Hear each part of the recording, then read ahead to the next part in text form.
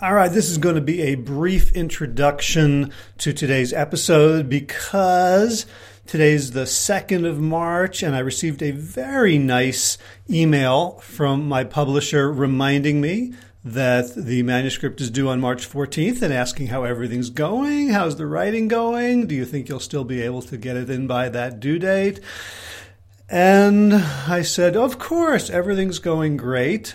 And then I proceeded to cry and bang my head against the desk, and then started writing again.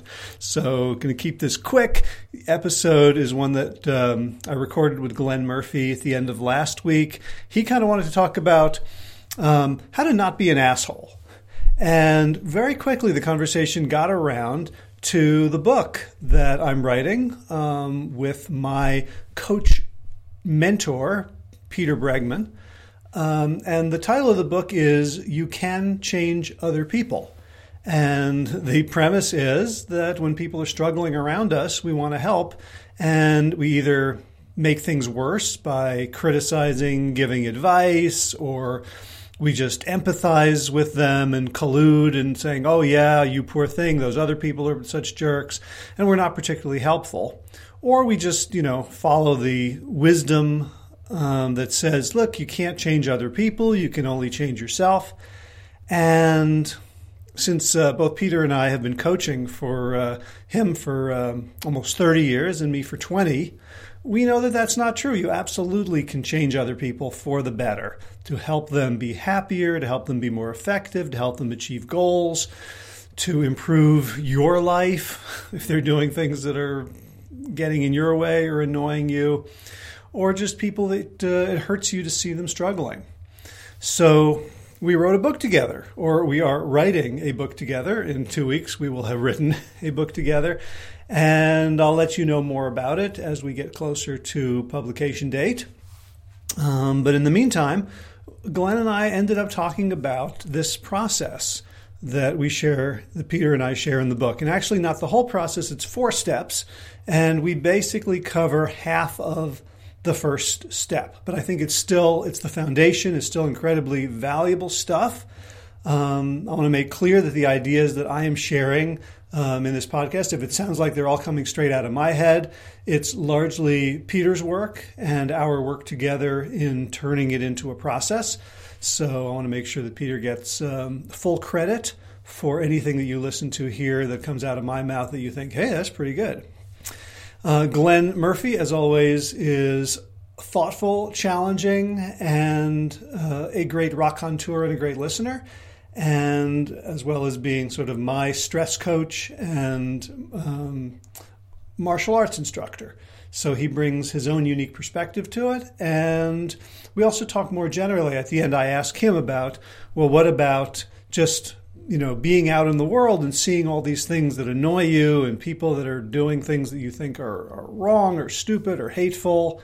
And you don't really want to change them, but you just, have to respond in some way. And so we talked about his perspective from a martial arts and a stress management perspective, how to just deal with negativity and unpleasantness in your life. So it's all about how to be helpful and how not to be an asshole. And so I bring you our conversation. Howie, how are you, pal? I'm good, Glenn. Good to see your face. Yeah, likewise. Actually, seeing it through the medium of Zoom again. We're still not hanging out, but, you take what you can get these days. Right. Well, I was listening to that Esther Perel video you sent me about different ways that people can connect now. And what we could, how we can make up for it. So I'm very appreciative of this. Yeah, definitely. She's deeply underrated, I think, Esther Perel. For those of you who've never come across her, she works in the realm mostly of relationship and sex psychology and stuff like that. But just she uses those as a window on human experience as a whole. And just a deeply, deeply intelligent person. Just one of those people that you listen to and you're like, wow, how could you wrap your head around this many different things and just keep them all front of mind and like all of the time? It's kind of awe-inspiring to me. Yeah. It's especially these days, I'm finding like I'm really glomming on to people whom I find kind and generous and interesting. like more than, because I have so much less contact with that sort of thing in flesh and blood day to day. So I'm, since it's really since you turned me on to Tyson, I've been finding more and more people are like, oh, wow, that sounds like Tyson too. And, oh, that's another perspective. And, oh, that's so cool. And, just we've talked about, like, it's really hard to be sort of kind and generous and positive a lot of the time. And so when I find someone, I'm like, Marty McFly in Back to the Future, like, grabbing onto the tail of the truck with my little skateboard. So I'm going to follow them. Nice. Timely analogy. We just watched all those movies with my 8-year-old son. I've been just giving him the full 80s movie education, and he absolutely loved Back to the Future. It's funny. Some of the things just don't translate all that well, and they're just really dated. But and you would think Back to the Future is very dated, right? Because it has us in the future of 2015 wearing like inflatable Nikes and flying around on hoverboards, which hasn't quite materialized. But it's but it holds up really well just as a story. Like 8-year-olds apparently still think it's as awesome as I did when I was 8. So pro tip, if it's not too late, do not show him Risky Business. Oh, okay. Got it. Yeah. I wasn't planning on that for like another 6 years or so, but yeah, noted. I made that mistake with Mike. I said, this is a really funny movie. Never mind. Forgot about the dark undertones there. Yeah, please go. Nice. Oh, okay. So on the subject of trying to be better people and trying to learn from better people, right? I think a lot is being made at the moment, especially in the midst of the pandemic and everybody kind of struggling to find some meaning through it all and be like, we're going to learn from this adversity and we're going to become better people and grow, right? There's this big kind of personal development push of everybody trying to get you to be your best self and, emerge from this even stronger than you were before. There's a counter argument, which I'm quite fond of actually, which is just like, it's a pandemic, cut yourself some slack, give yourself some grace, and just let's work on keeping ourselves on a baseline of kindness and generosity and things rather than just being, improving yourself through it all the time. If you can do the latter, great. I'm really interested in this kind of intersection between attempting to do better yourself, right? Or committing yourself to the intent of being a better person and improving yourself, self-development, whatever that means to you, however many of those books you've read in the Barnes & Noble entire section now that's devoted to that, and not being an asshole, right? So there's definitely a Venn diagram in which there's like a crossover area in the middle. And I'm very conscious of this, even as somebody who hosts a podcast and pontificates on the right and wrong ways to do things. I try not to say things are right or wrong, but we are talking in generalities about ways of doing things that might be suboptimal and ways that might help, right? So I run a podcast that talks about how to do better in terms of managing stress and your emotional state, how to maintain your body in a better state so that you don't do yourself damage or self-sabotage. You're constantly talking to people about how to manage lifestyle issues, how to not get sabotaged by modern society and forget about the benefit of plants and the benefit of plant-based diets and eating and just kind of exercise and just maintaining some sort of balanced perspective in your life, which puts you in tune with the environment and the people around you, right? So we're both in the business of telling people how to do things sometimes, right? And there's definitely a risk of going beyond the helpful and the generous and the enthusiastic about your own developments and the own things that you feel that you want to pass on, and being an asshole, right? Just being so convinced that your way of doing things is the right way, whether that's you as a vegan, whether that's me as a Systema instructor, right? Or what, do you know what I mean? Or anywhere in between. It's like, yeah, I'm told that vegans do that sometimes. I know that's a sweeping generalization, but I was on a podcast with a vegan podcast a couple of weeks ago. And I was like, one of the things I've learned is like, I could be wrong. She's like, no, we're not wrong about being vegan. I said, well, yeah, I mean, I'm still behind it. I haven't found anything better, but like, I'm wrong. Like, I don't like just having that little, molecule of humility. It can be challenging for people when they don't want you to. Yeah, I think it can. And I think therein lies one of the first things that I want to talk about. And that's, I think, the path to avoiding that side of the Venn diagram, right? Or venturing into the middle of it and being an asshole partly lies in just making sure you know who it is that you're talking to and what their experience is. and just allowing the possibility that there's truth in their belief, however abhorrent or wrong you think it is, from your objective viewpoint of reading a lot about it or acquiring years of experience and expertise. Do you know what I mean? So there's some reason why you think you're right and the other person's not quite right? Or you're more evolved than them or something like that. And if you come to it only with that viewpoint, it all but guarantees that you'll be an asshole at some point, I think, right? Whether you're talking about martial arts and like what's the best way to fight somebody, whether you're talking about, diet and what's the best diet for you, what's the best exercise plan, what's the best way to deal with stress, right?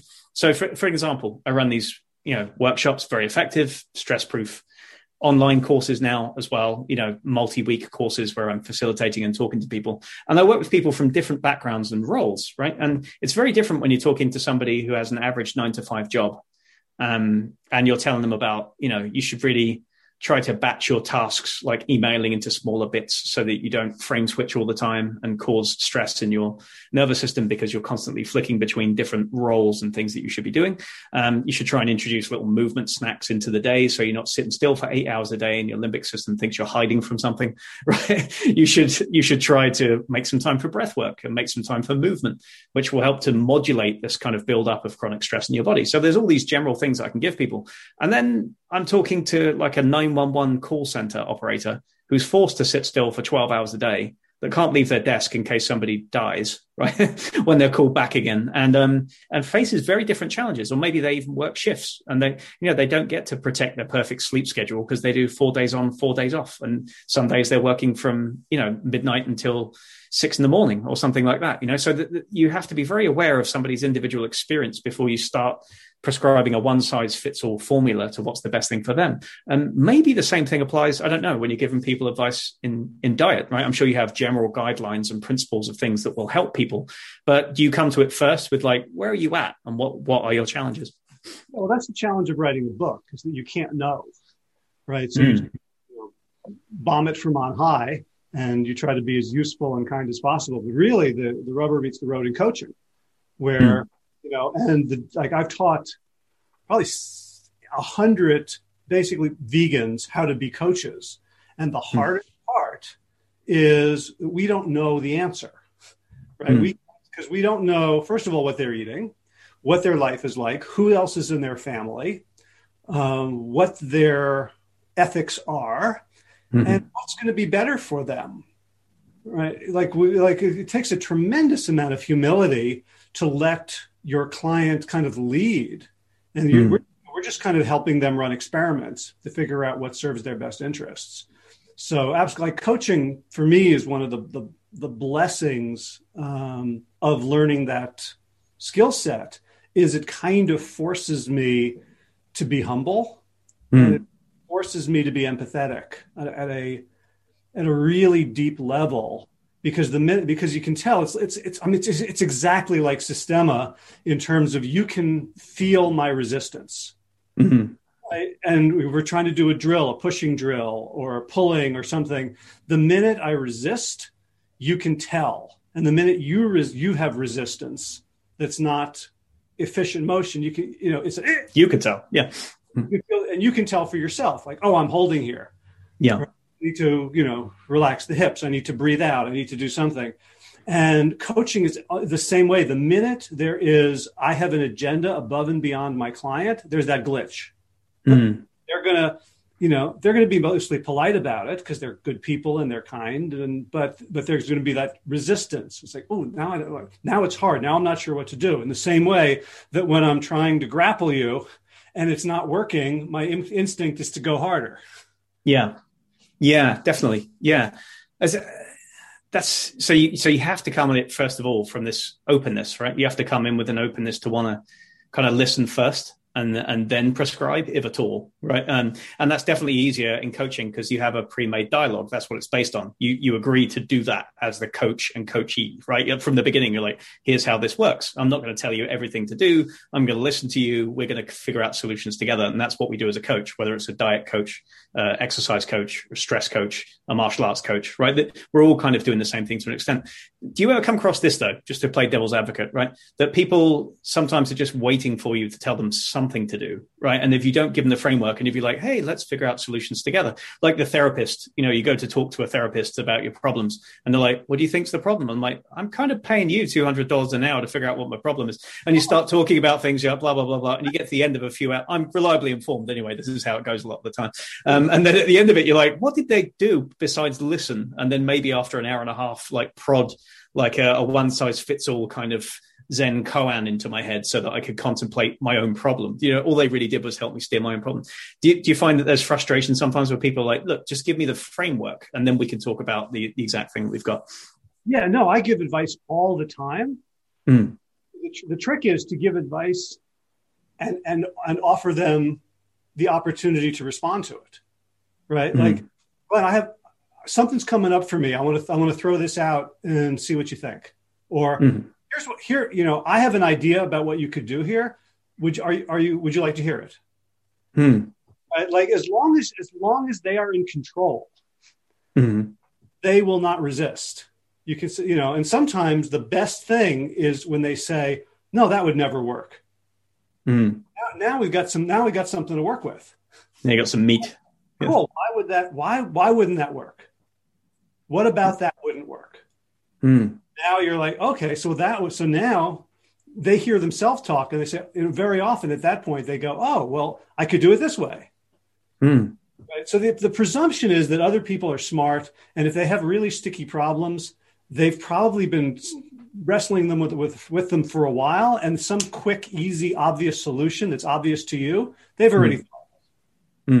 So, there's so many reasons as a coach to we're well educated, you and I, which means we have had thousands and thousands of opportunities to prove how smart we are.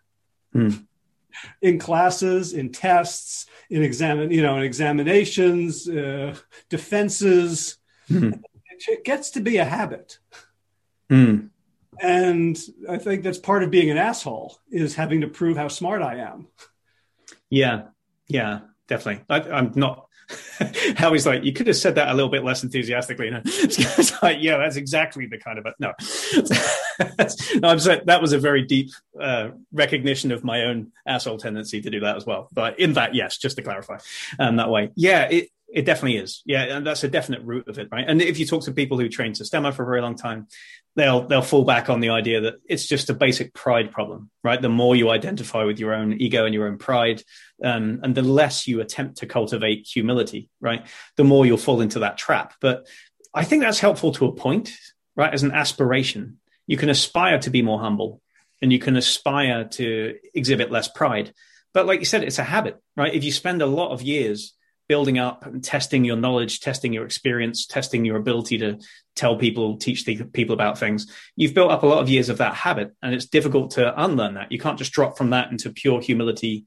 My cup is empty. Do you know what I mean? Like learner's mind. And now watch me learner's mind with you, right? It's very hard to drop from one to the other because there's stuff in there. There's stuff in there that thinks it's helpful, that it wants to come out. It wants to help people. It wants to give people advice, whether it's unsolicited or whether it's inappropriate or not. There's something in there. And it's not always from a place of crappy pride. Sometimes it's from a place of genuine intent to help people, but it's just misguided, right? It just comes out at the wrong time, right?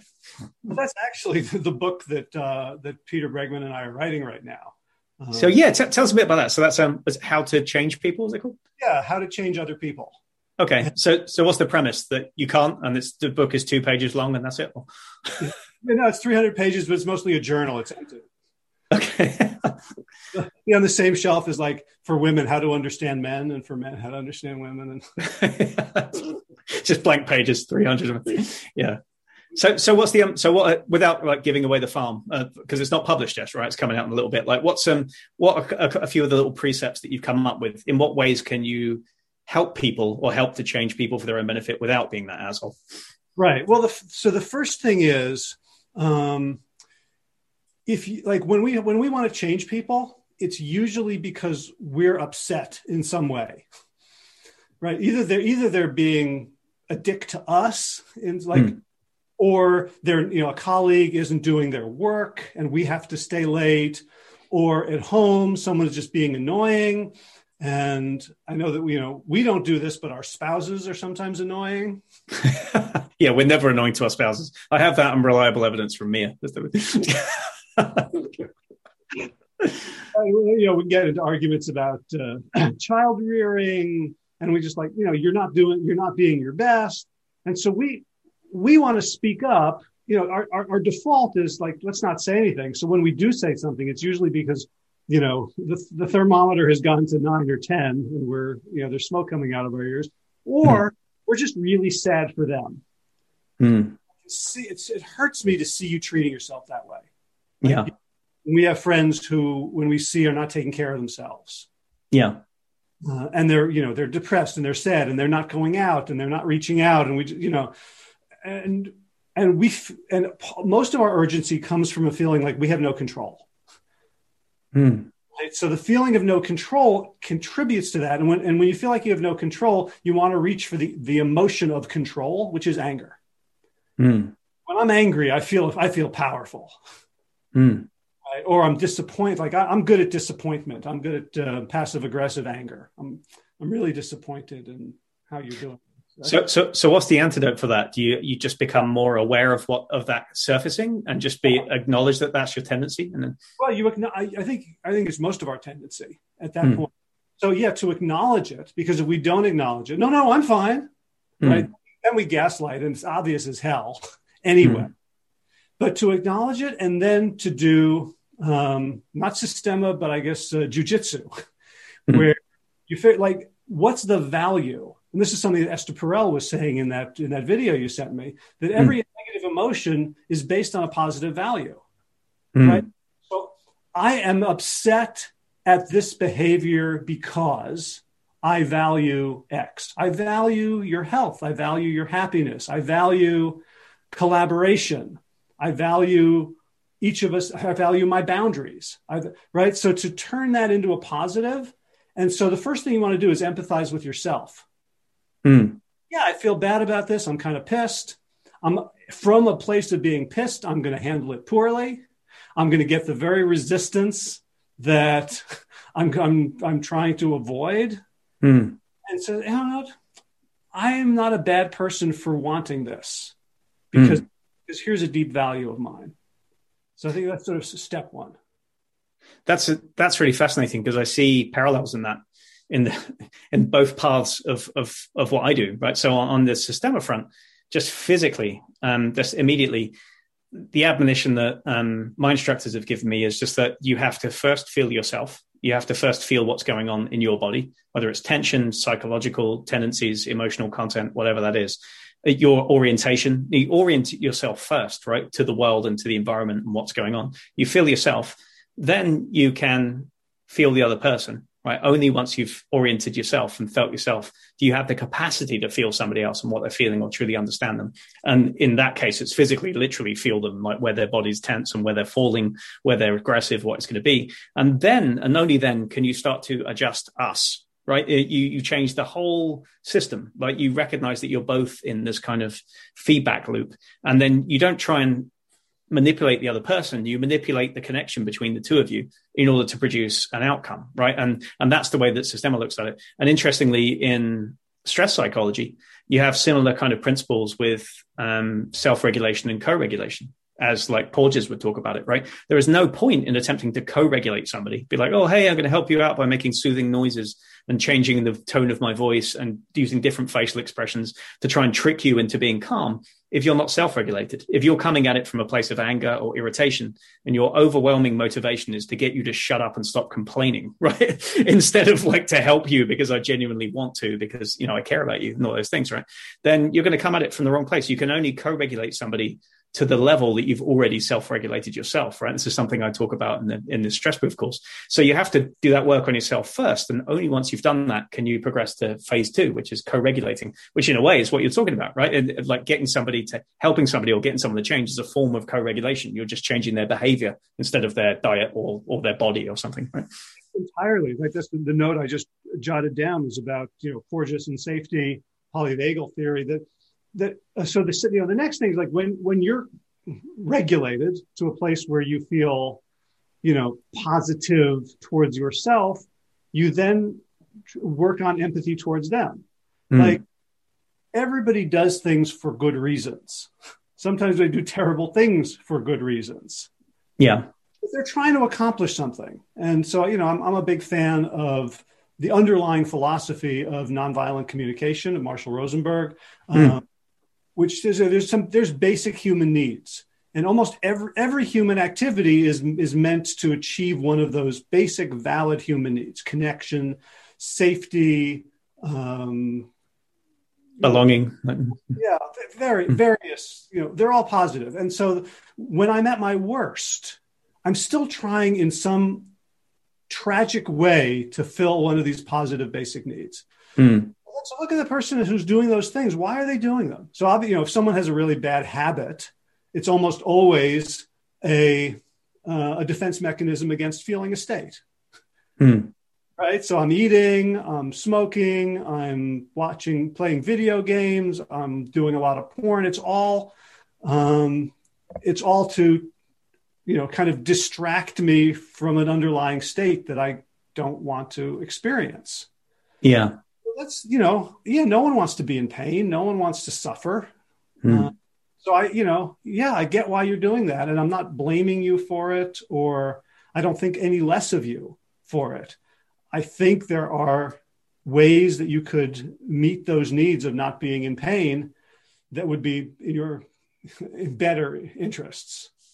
That's great. That really ties in interestingly with that whole idea. I think it's Lisa Feldman Barrett who wrote the book about how emotions are made. Did you ever read that one? I have about a 20-minute podcast interview with her, so I'm an expert. Everything you've chatted, so it's fine. Yeah, it's the whole idea. I didn't actually talk to her. Oh, you listened to one. Sorry. Yeah, I thought you were. Yeah, just that whole idea that emotions are constructed, like body states are constructed from a kind of soup of inputs, like physical sensations, and then comparing it with past experiences, how you felt when you experienced similar sensations in the past, and then overlaying it with this kind of prefrontal cortex rider on the elephant, like, what should we do about this? And it's all kind of mashed together, right? And you can pull out of that one concept all of psychotherapy, like all of psychoanalysis, and pretty much all of kind of embodied cognition, all kinds of things like that, right? But this idea that often when we get into a series of behaviors, whether it's like binge eating or like staying up all night instead of going to bed because you kind of feel nervous and anxious about the next day, or you think you're not going to sleep, so you just don't, or whatever it's going to be, that often we blame ourselves for those crappy behaviors. Like, I should do better. I should be a better person. I shouldn't be somebody who eats like a fat guy, right? Or I shouldn't be somebody who avoids exercise, right? You blame yourself and start to associate yourself with those behaviors for doing it. But sometimes what she calls it, I believe, is a brain-body budget deficit, right? It's like over time, you've been maintaining this kind of stress state, or you've been maintaining this imbalance that you don't like in some way, right? You've been damaged, traumatized for a while, or you've just been experiencing chronic stress, like because of your work or because of a family situation or whatever it is that pushes you into that state. Then over time, maintaining that kind of yellow alert state and that constant sympathetic nervous system activation has a cost, right? It has an energy cost, and that creates like an allostatic load. It creates like a deficit in your energy levels.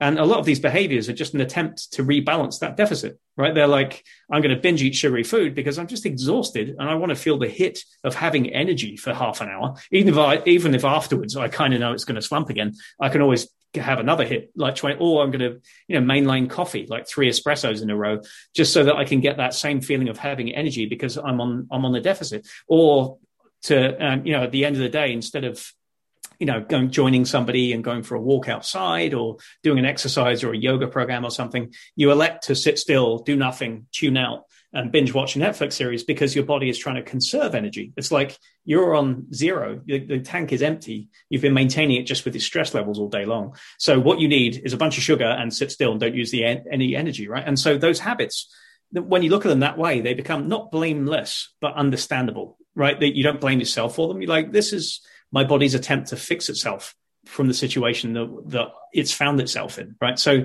that can take a lot of the kind of blame and the personal kind of morality out of it a little bit as well. So I just thought of that when you were saying it. Yeah, I mean, it's almost like, a person living in poverty takes out a payday loan. Right? I don't have a choice. If I want to survive then this is the only thing I can do, even though I know it sucks.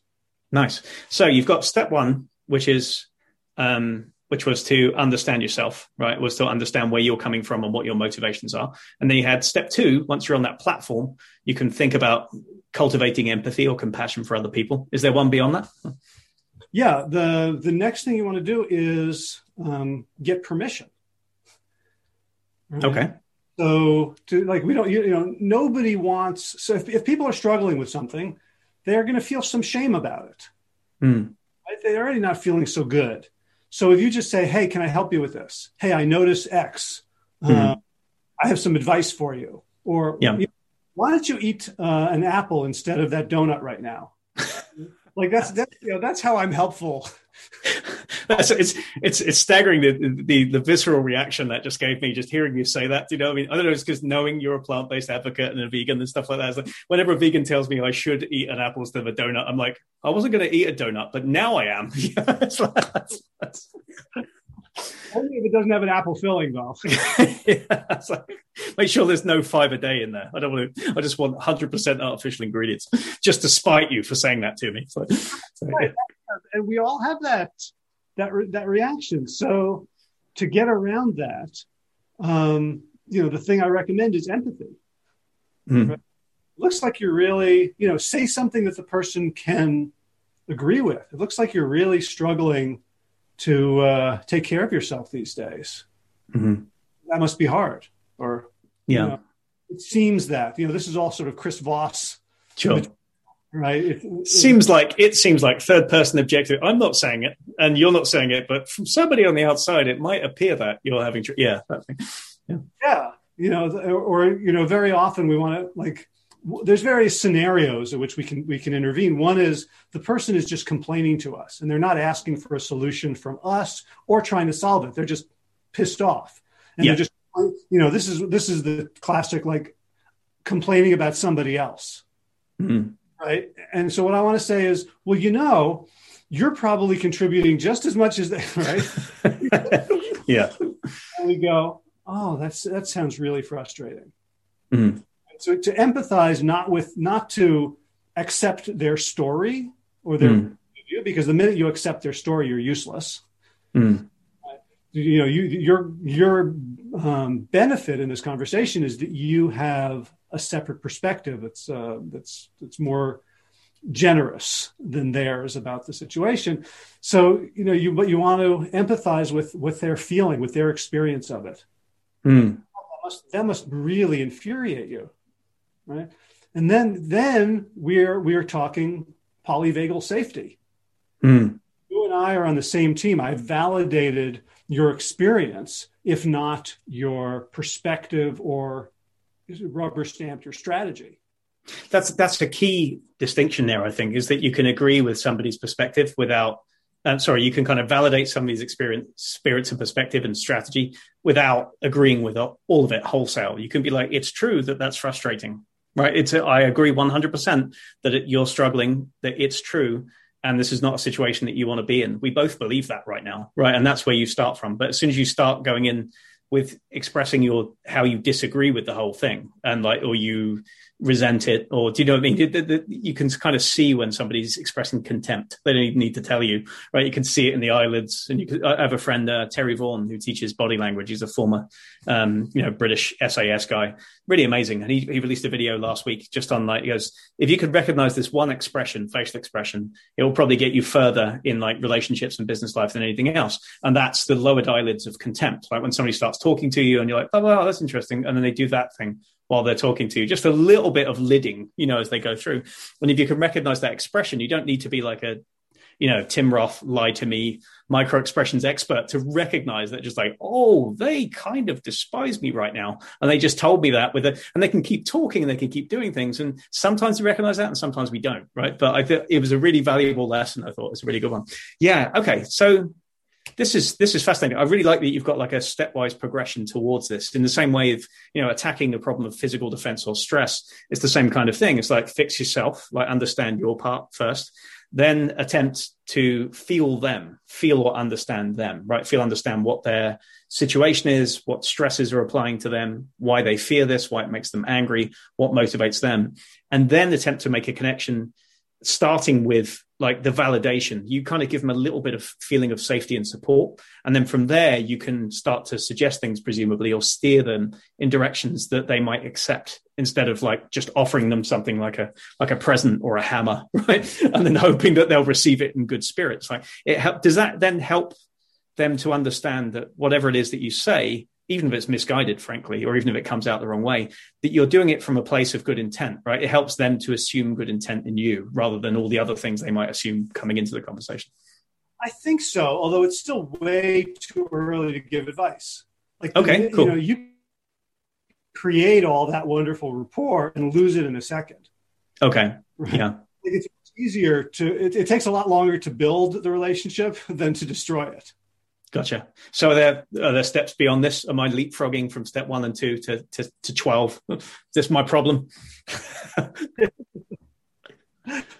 I mean, at this point, when you have empathized and they have taken it in, and they're like, yeah, that's right. Another good Chris Vossism. Like, oh, I feel understood.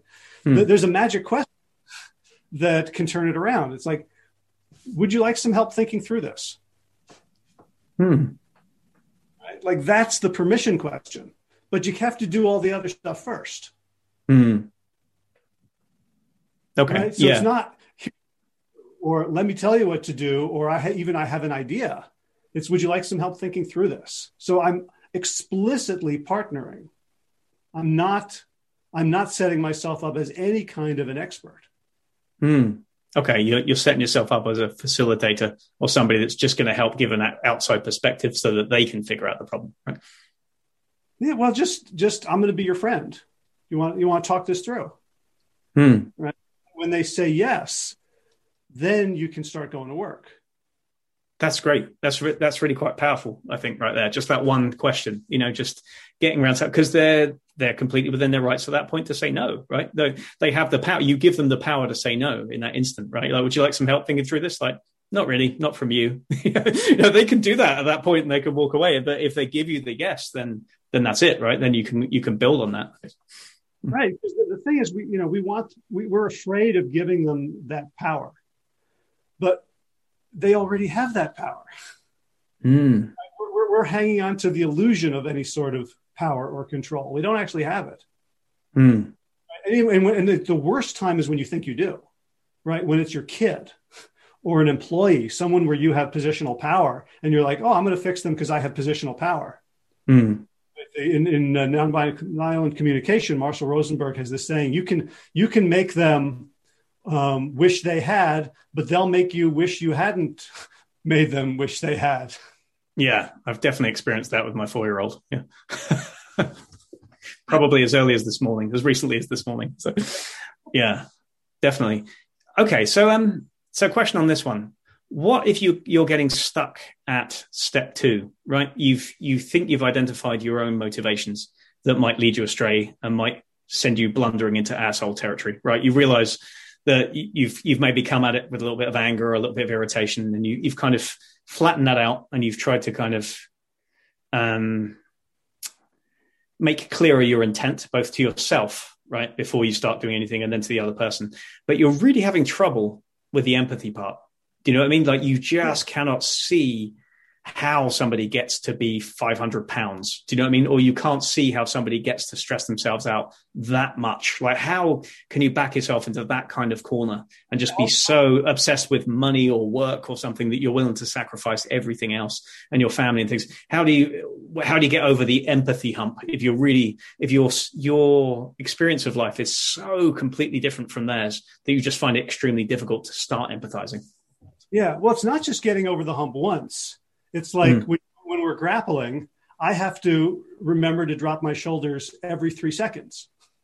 Right. So it's not like, that's solved. Now, throw whatever you want at me. My shoulders are good now. Right. So, yeah, at the base level, there are practices of empathy. And just like if I want to be able to hold my breath for 4 minutes, I can't just decide to do it one day. So that, we can practice thinking about other people. I mean, reading fiction for me is a great empathy thing. Watching certain types of TV or cinema where I see stories and I get the full picture. I have an exercise where I look at anyone and I imagine them as a baby. Like Donald Trump as a baby is adorable and innocent. And Was he though? No, we'll get off of that. Probably snatching sweets from people. And so, I don't know. But yeah, no, I take your point on that. There was a specific exercise that I came across recently. It was in some book on psychoanalysis or something, or on counseling tactics for people and things like that. And it was a really interesting thing. And it was to literally, I don't know if you come across this one. Apparently, it's quite an old one, but I don't know why it took me this long to find it. But it's when you're having trouble kind of putting yourself in somebody else's shoes, you literally put yourself in a room with 2 chairs in it, like literally 2 chairs, right? One, you sit in a chair and you put an empty chair opposite, and you sit in one chair and you just start saying all the things to the person. Like, I do not understand how you can do this to yourself. Like, every day, that you don't do well when you eat these foods. You know that if you don't get enough sleep, that it makes you angry and you wake up moody, and then you take it out on me and everybody else. You know that you have a weak spot when it comes to being criticized as a position of authority. And yet you put yourself in situations where that happens all the time. Like, you bully people and goad them to question your authority. And then you get angry, and then somebody gets fired, right? Or whatever it's going to be, right? You know that you do these things, and it irritates the hell out of me that you do that, right? It's like, I don't think you need to be doing that. You need to do better. So you get to say all the things that you're saying you shouldn't say to them. Do you know what I mean? Like, you just kind of get it out your system, and you're like, blah, blah, blah, blah, blah, blah, blah, blah. And you kind of say that, and you're like, and this, and in doing so, you're actually clarifying what you said in the first instance, like your half of this relationship, and the place of anger or motivation, emotional motivation that's making you want to change the other person so much, right? Especially if it's not your job, right? And you're just taking it upon yourself to do it. So it clarifies that from one thing. But then the key part is that from there, you literally get up, walk to the other seat, turn around, sit down, and you answer questions on behalf of the other person. So if you're doing Donald Trump, you'd be like, it just really annoys the hell out of me that, you don't seem to care about people. You're willing to trample the Constitution. You're willing to do this, do that, blah, blah, blah. Whatever you think of Donald Trump, right? These are the kinds of questions that I would ask him, right? But then Trump gets to sit there, and you have to be him, right? You turn and you sit in the chair, and you're like, plenty of people love me. I don't know why you hate me so much. Plenty of people think I'm fine, and I'm not the only corrupt politician in America, right? There's plenty of others who are opportunists, who, don't care for everybody all the time and just go for their product. Why are you singling me out for special treatment? So he gets to kind of give his defense in a sense. And then you sit there, go back into your other seat, and then not argue with him, but say like, okay, I accept that there are other corrupt people. There's other people, and not everybody hates you. So why should I? And blah, blah, blah, blah. And you're like, well, maybe it's because when you act like a con man, or you act like in a way that seems callous, it reminds me of myself when I could be a bully. And I hate that. You know what I mean? Like it triggers something. It reminds me of a time when I did that to somebody, and it's uncomfortable to me to watch you do it because it's in full view. Do you know what I mean? And then you go back and sit down, and then Trump's like, well, that's your problem, loser, right? And then he leaves, and then you're sat there and you're like, okay, now, so I just owned my part in that anger and what's going on in that little circle. And I've also made it a lot clearer as to what I think the issues are, like a lot clearer, not just all of the things, like I can't stand you and your whole face and all of your behavior, right? But exactly what it is that needs to change, if at all, right? Kind of that way. And then that helps you to kind of come back to the conversation that you haven't even had yet. Like you've already had it out a little bit. Do you know what I mean? Maybe this is an old one and I'm completely naive for never having found it, but I think it's a really interesting, valuable exercise. Yeah, no, I took notes. It might end up in the book. Cool. Nice. So, yeah, no, I think that's beautiful, because it just the physicality of moving to another chair and embodying another person is part of that exercise. It's part of doing your push-ups. Yeah. But the other thing I was thinking about, the empathy thing, is very often we have a long history of screwing this up with people, right? Mm-hmm. Like if I'm trying to get someone to lose weight and I have done it poorly, I have to come in and own that before I can't just pretend like, oh, I'm doing this new thing and it's going to work. And you're not going to have any residual resentment of the way you made you feel terrible for 300 times already. So to come out, and doing that can be very hard because it makes us vulnerable. But the truth is, it's also, it's true. If we need to own things, it's a true thing. We're saying, hey, I know I've been a dick about this in the past. I really want, it's been really hard for me. I really care about you. And I've made things worse in a lot of ways. And I really apologize for that. It might have to happen well in advance, to sort of prove yourself. But, and that kind of vulnerability, and we can also, in the middle of a really good conversation, you can trigger me and then I'll blurt out something stupid again. Like, oh, we're not making the progress I thought we were going to make, or you didn't say yes when I asked if you want to think this through. And then a zinger is going to come out of my mouth before I can stop it. At that point too, to own, oh, I'm really sorry. That was completely uncalled for and inappropriate. And I feel bad for having said it. Please accept my apology.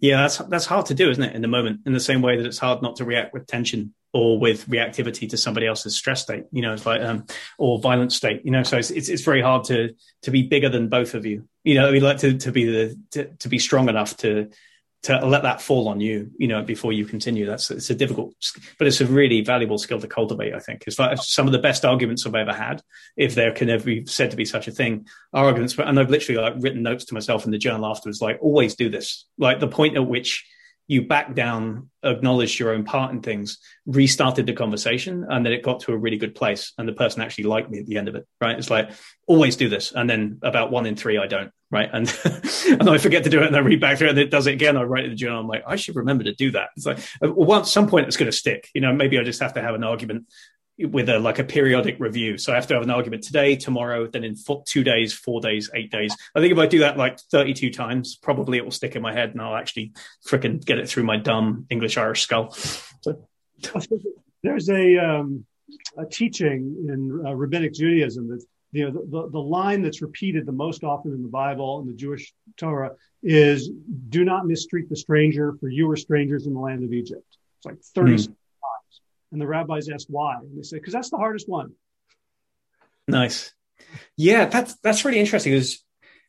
I realize we're wrapping up on time here, but it's coming to this conversation beforehand. And I really love how it's kind of surfed the waves of things. And it's revealed some really nice things about your book. So I'm really looking forward to reading your book now.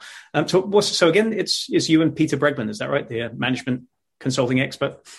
Yeah, he's let's say executive coach, leadership. He works with leadership teams. And it's large. I mean, it's his methodology.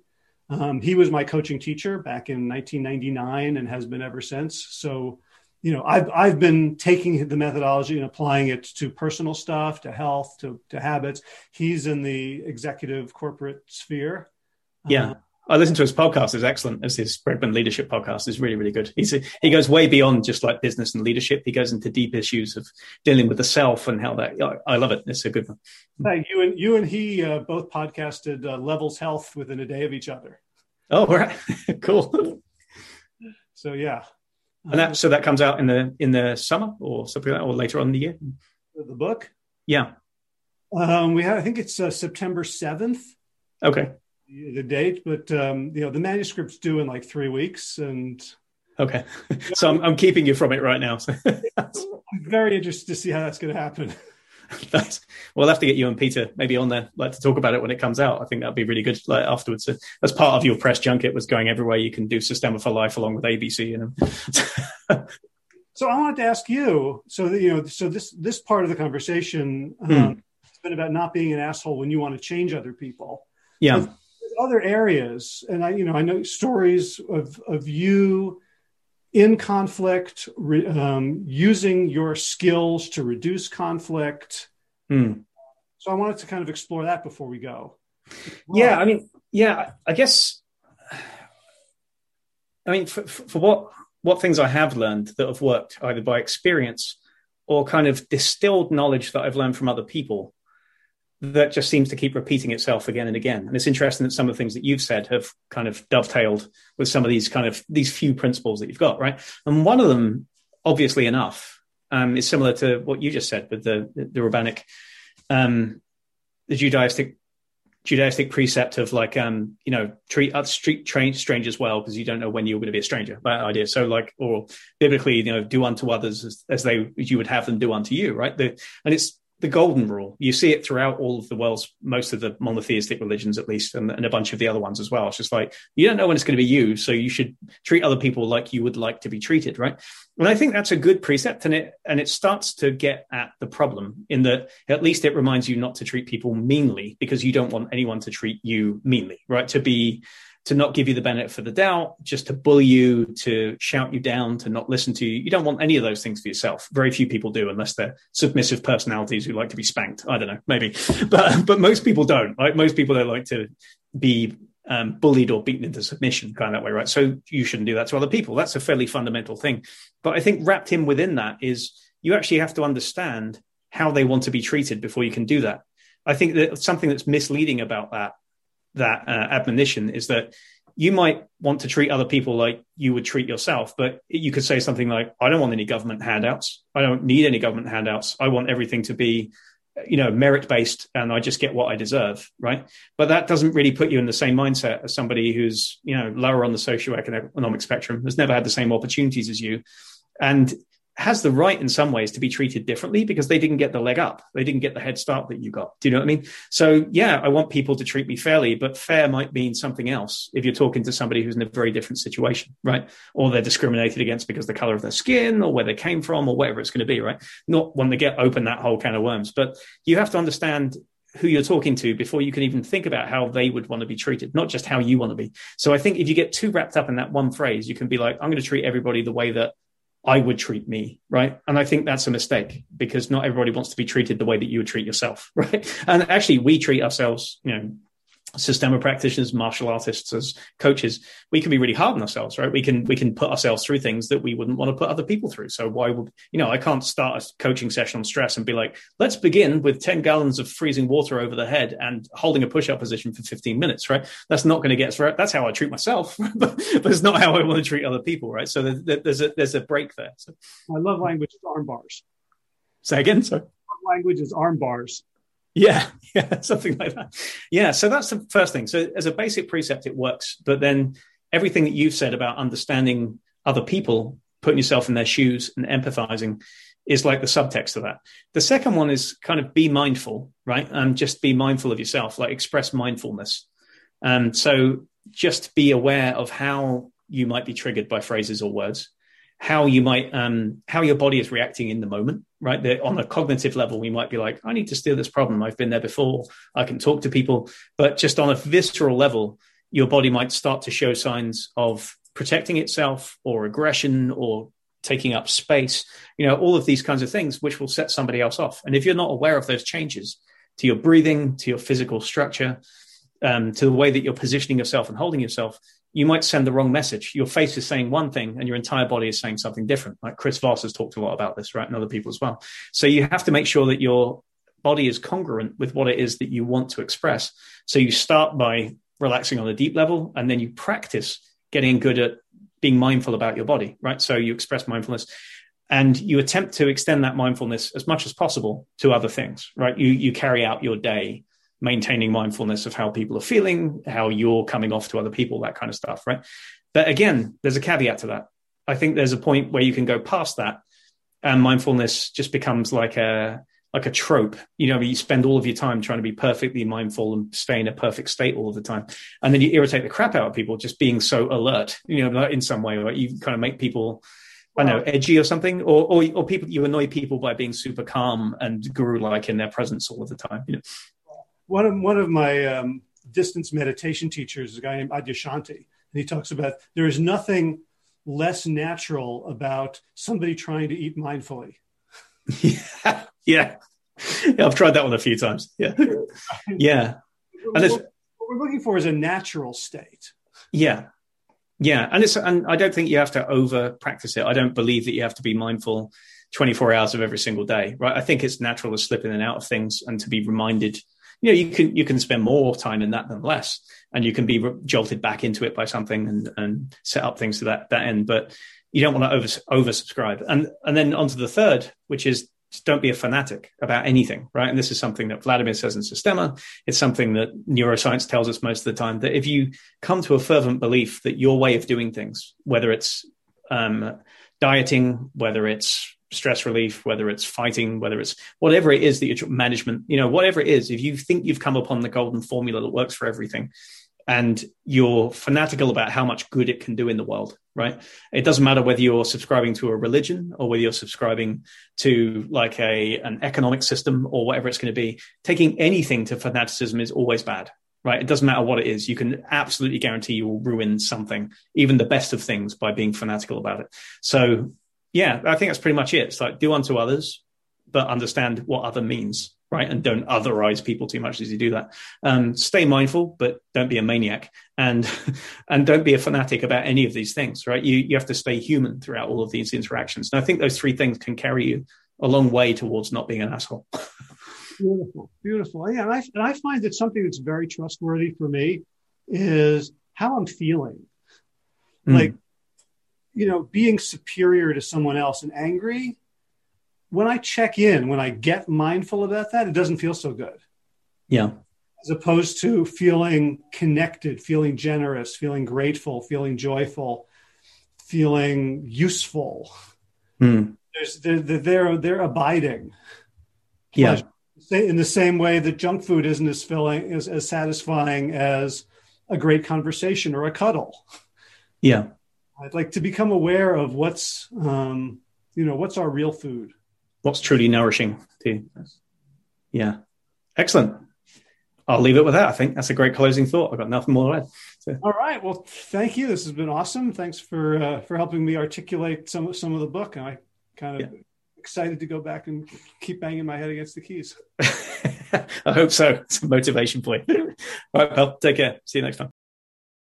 All right. Hope you found that useful. If you did, and you're listening to this in the future, which you almost certainly are, at least from my perspective, you can look for that book. I'm not sure exactly when it's going to be on Amazon, but if you go search for either my name, and it's going to be Howie, so my old name, Howie Jacobson, PhD, or Peter Bregman, Bregman, and the book is called You Can Change Other People. So if you would give it a pre-order, that would be awesome. That really helps drive it to the heights of the Amazon algorithm so that other people can find it as well. And hopefully we can make a positive difference in the world. So let's see. In movement news, man, I'm actually getting kind of strong. I'm, doing these 5-day-a-week monkey bar gym workouts. And I swear yesterday in the bathroom, I caught a glimpse of a bicep. It was like, oh my goodness, look at that. So I'm feeling pretty good. My back is definitely getting better. I'm starting to increase range of motion, and I'm going to get some special bespoke exercises to do to increase both mobility and strength, and also to start correcting some misalignments that have plagued me since I was a wee lad, as Glenn might say. And in garden news, it hasn't rained for over a day and a half, so I think I could walk in the garden without it falling apart. We're looking to redo the greenhouse. I think we built it like 4 or 5 years ago, and so the plastic has reached the end of its life. So we're going to get some new greenhouse plastic, and then we can start some seedlings. We're really, I think, going to focus on greens a lot this year.